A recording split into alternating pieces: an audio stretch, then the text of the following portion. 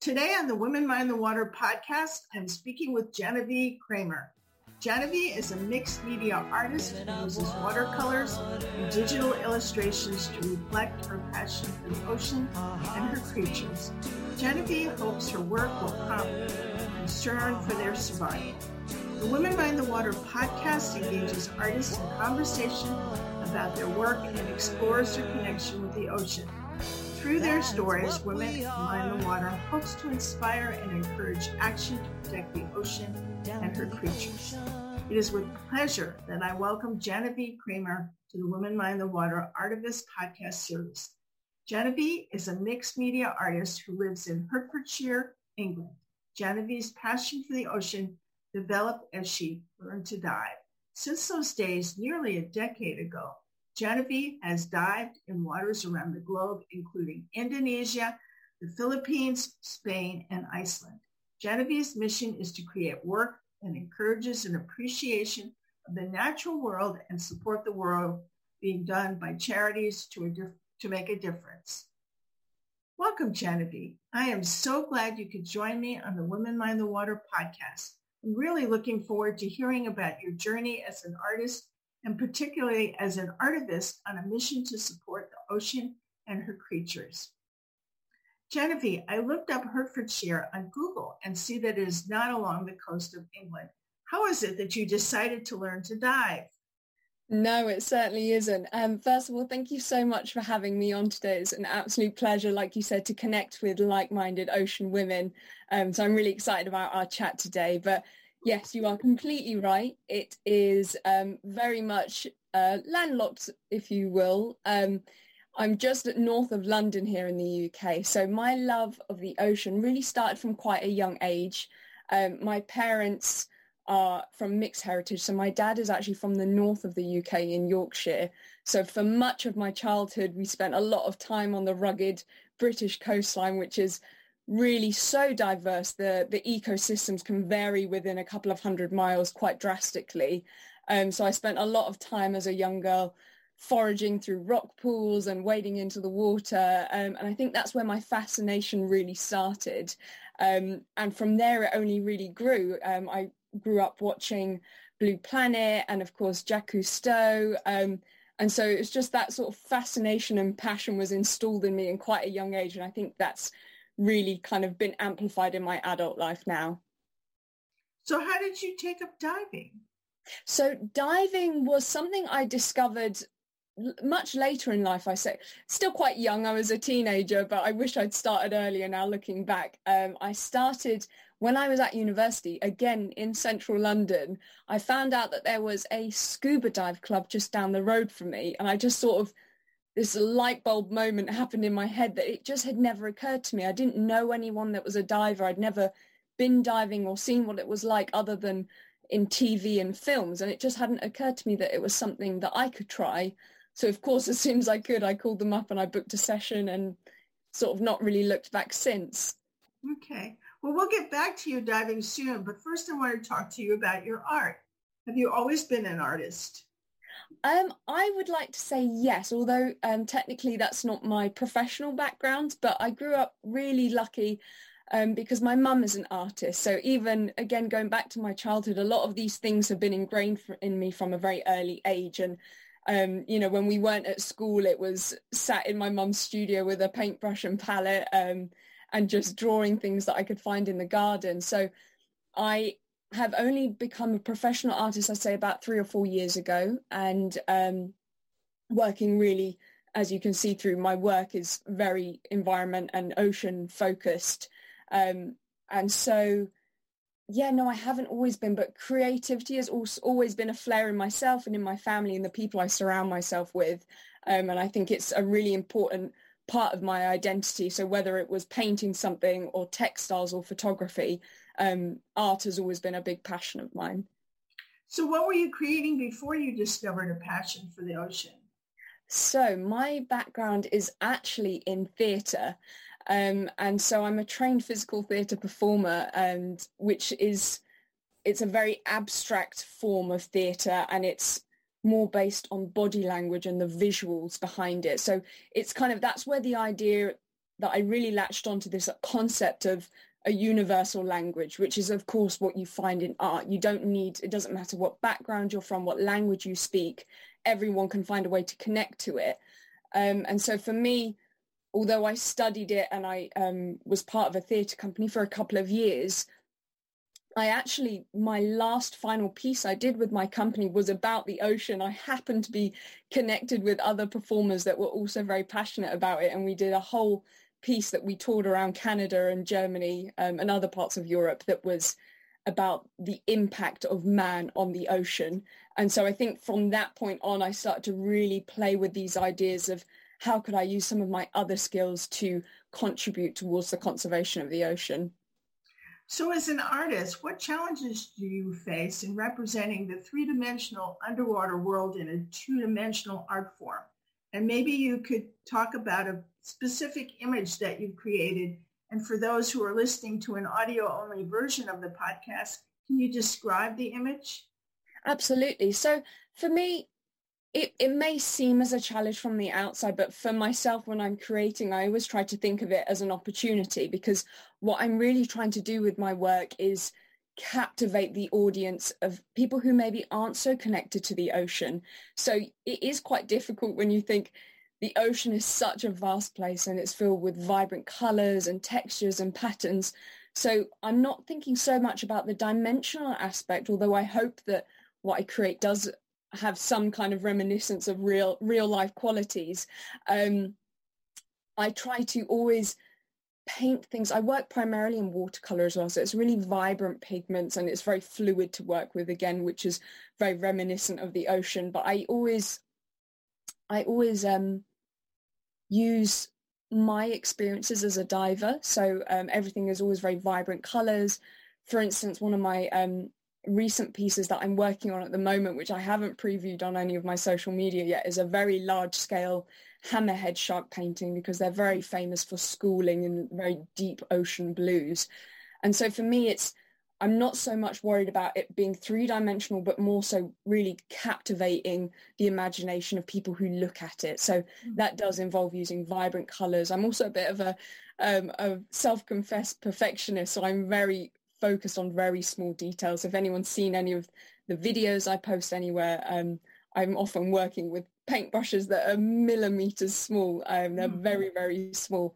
And I take great pride in doing that. And I think often there's that fun in discovering new ways of looking at a species. So, you know, some of them are very vibrant blues and stuff, and it may not necessarily be how you would, like, say, for instance, a blue whale or a humpback whale. Their skin is actually more of a grey texture and grey colour palette, but I always try to make them look as vibrant as possible to sort of really entice people to want to learn more about them and just be fascinated with them as I am. Right. So it seems that many of your underwater animals you've created are blue in color rather than when you talk about vibrant colors. Yeah. And of course, blue can be vibrant. And so I'm interested to know whether that is the way the creatures appear when you view them when you're diving, or do you use blue as a way to conceptually evoke the feeling that the creatures live in water? To be honest, Pam, it's a little bit of both, because interestingly enough, for any of your audience that may be listening, when you're diving, as you decrease in depth, you actually lose some of the warmer color palette. So primarily red is the first one to go. Mm-hmm. So as you get deeper, a lot of these creatures, they may not actually appear the same as if you were to bring them to the surface, which obviously you wouldn't want to, but if you were to, the colors are very different. So a lot of underwater photographers will use different filters and lights to combat this. But when I'm painting, I'm trying to evoke this sense of being underwater with the species, and blue is it's a very emotive color, and I think to a lot of people, it straight away connects to some body of water, like an image in your mind. So I do love to use the color blue, and I think it's such a powerful color, and it does really connect directly back to the ocean, which is what I'm trying to do with my work. Okay, I understand that, and for me, blue is the most powerful color. So I agree. So I can't wait any longer. I want to know about your diving in Iceland. I've been there, and I've also been to Greenland, and I've kayaked there, but I never considered actually getting in the water. What is it like underwater, and what sort of creatures live in Iceland?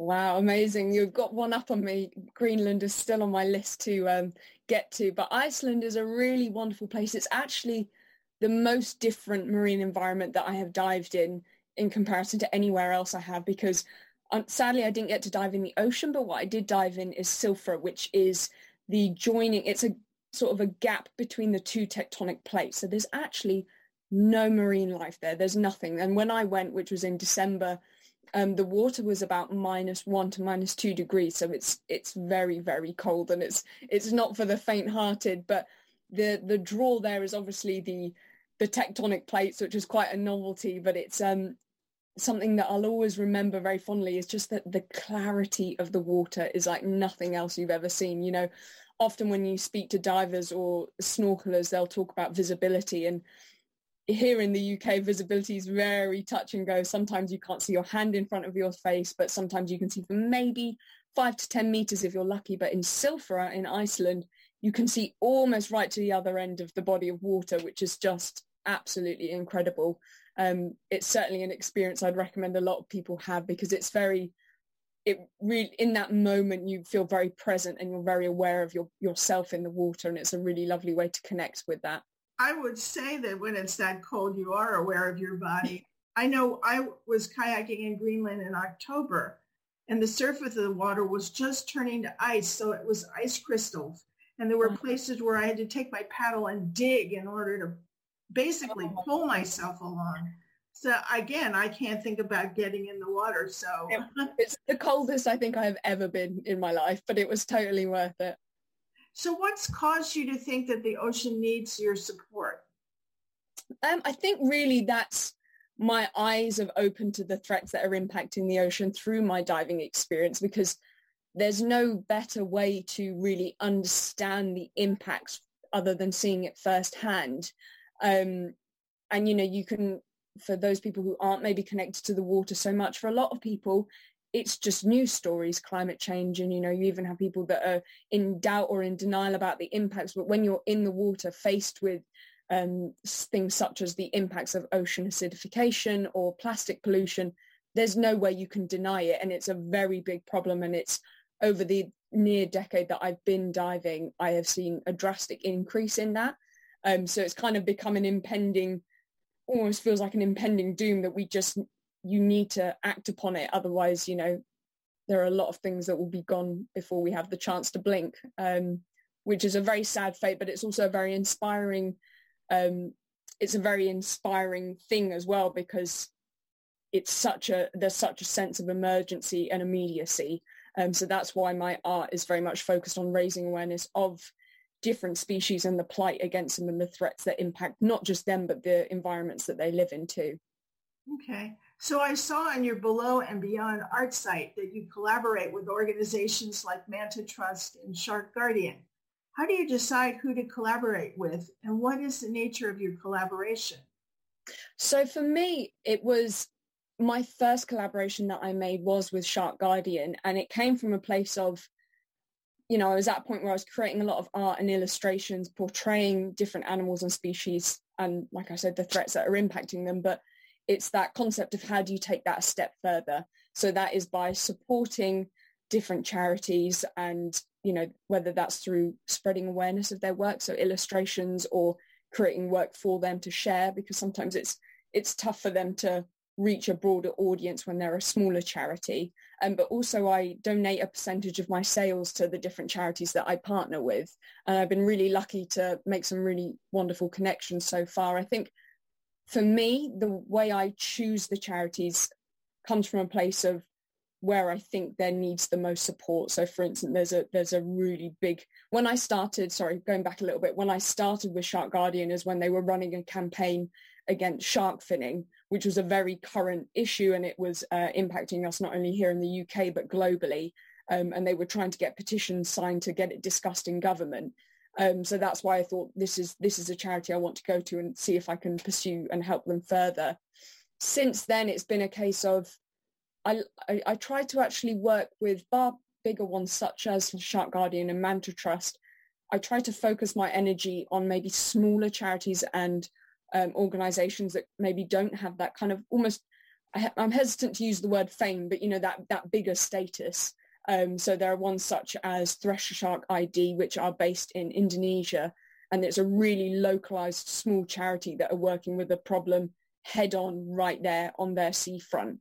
So I'm quite trying to support them as well at the moment. And I think the nature of my collaboration, it varies a lot from different charities. Sometimes it is creating artwork, sometimes it's donating money where I can through sales of my work, but also helping them with graphics and images to post on their social media to help broaden their awareness of different topics. Lovely. So I'd like to end by asking if you would offer 3 things that concern you about the state of the ocean and speak to what people can do to make a positive difference. I think it's hard to pick 3. I think the best way to put it is this is the time to act. There's so much impact in the ocean that's what's almost making this issue and the threat unbearable, is that all the threats are coming from every angle. So whether it is rising sea temperatures, ocean acidification, plastic pollution, environmental destruction. And so my advice to your listeners and people that follow me is you don't have to be an artist. You don't have to be a scuba diver. Think of the skills that you have yourself and ways that you can manifest them and use them in a way to support that. So you can, say, for instance, if you're a runner, you can run a long distance and raise money for a charity that is doing work on the front line and support them, or you can help reach out to charities. I think what people maybe sometimes don't see is that a lot of these charities, I've been really lucky and feel very honoured and privileged to have these connections, but it's something that anyone can do. They're all there waiting with open arms. You just have to send them an email and say, I'd really like to help. And most of them will welcome you with open arms and give you loads of resources in the different ways you can help. So there's also here in the UK, you can do beach cleans with many different charities. The list goes on really, and I'm happy to help and support anyone that would like further advice if they want to reach out to me on any of my social medias. Because I'm really enthusiastic and excited to see more people engaging. And it's the purpose behind what I do, is encouraging people to want to become more involved and learn more about the ocean too. All right. Well, stick around because I have a few questions for you. And I really appreciate that you made the time and were patient enough because we had certain technical difficulties. But I appreciate that you made the time to be on Women Mind the Water. And it's always a pleasure to meet another water woman, and you truly are a woman of the water. Thank you for being here. Thank you so much, Pam. It's been an absolute pleasure being on here, and lovely to connect with you as well. Yes. So I'd like to remind listeners that I have been speaking with Genevieve Kramer for the Women Mind the Water podcast series. The series can be viewed on womenmindthewater.com. An audio-only version of this podcast is available on the Women Mind the Water website, on iTunes, and also on Spotify, Stitcher, and Google Podcasts. Women Mind the Water is grateful to Jane Rice for the song Woman of Water. All rights for the Women Mind the Water name and logo belong to Pam Ferris Olson. This is Pam Ferris Olson.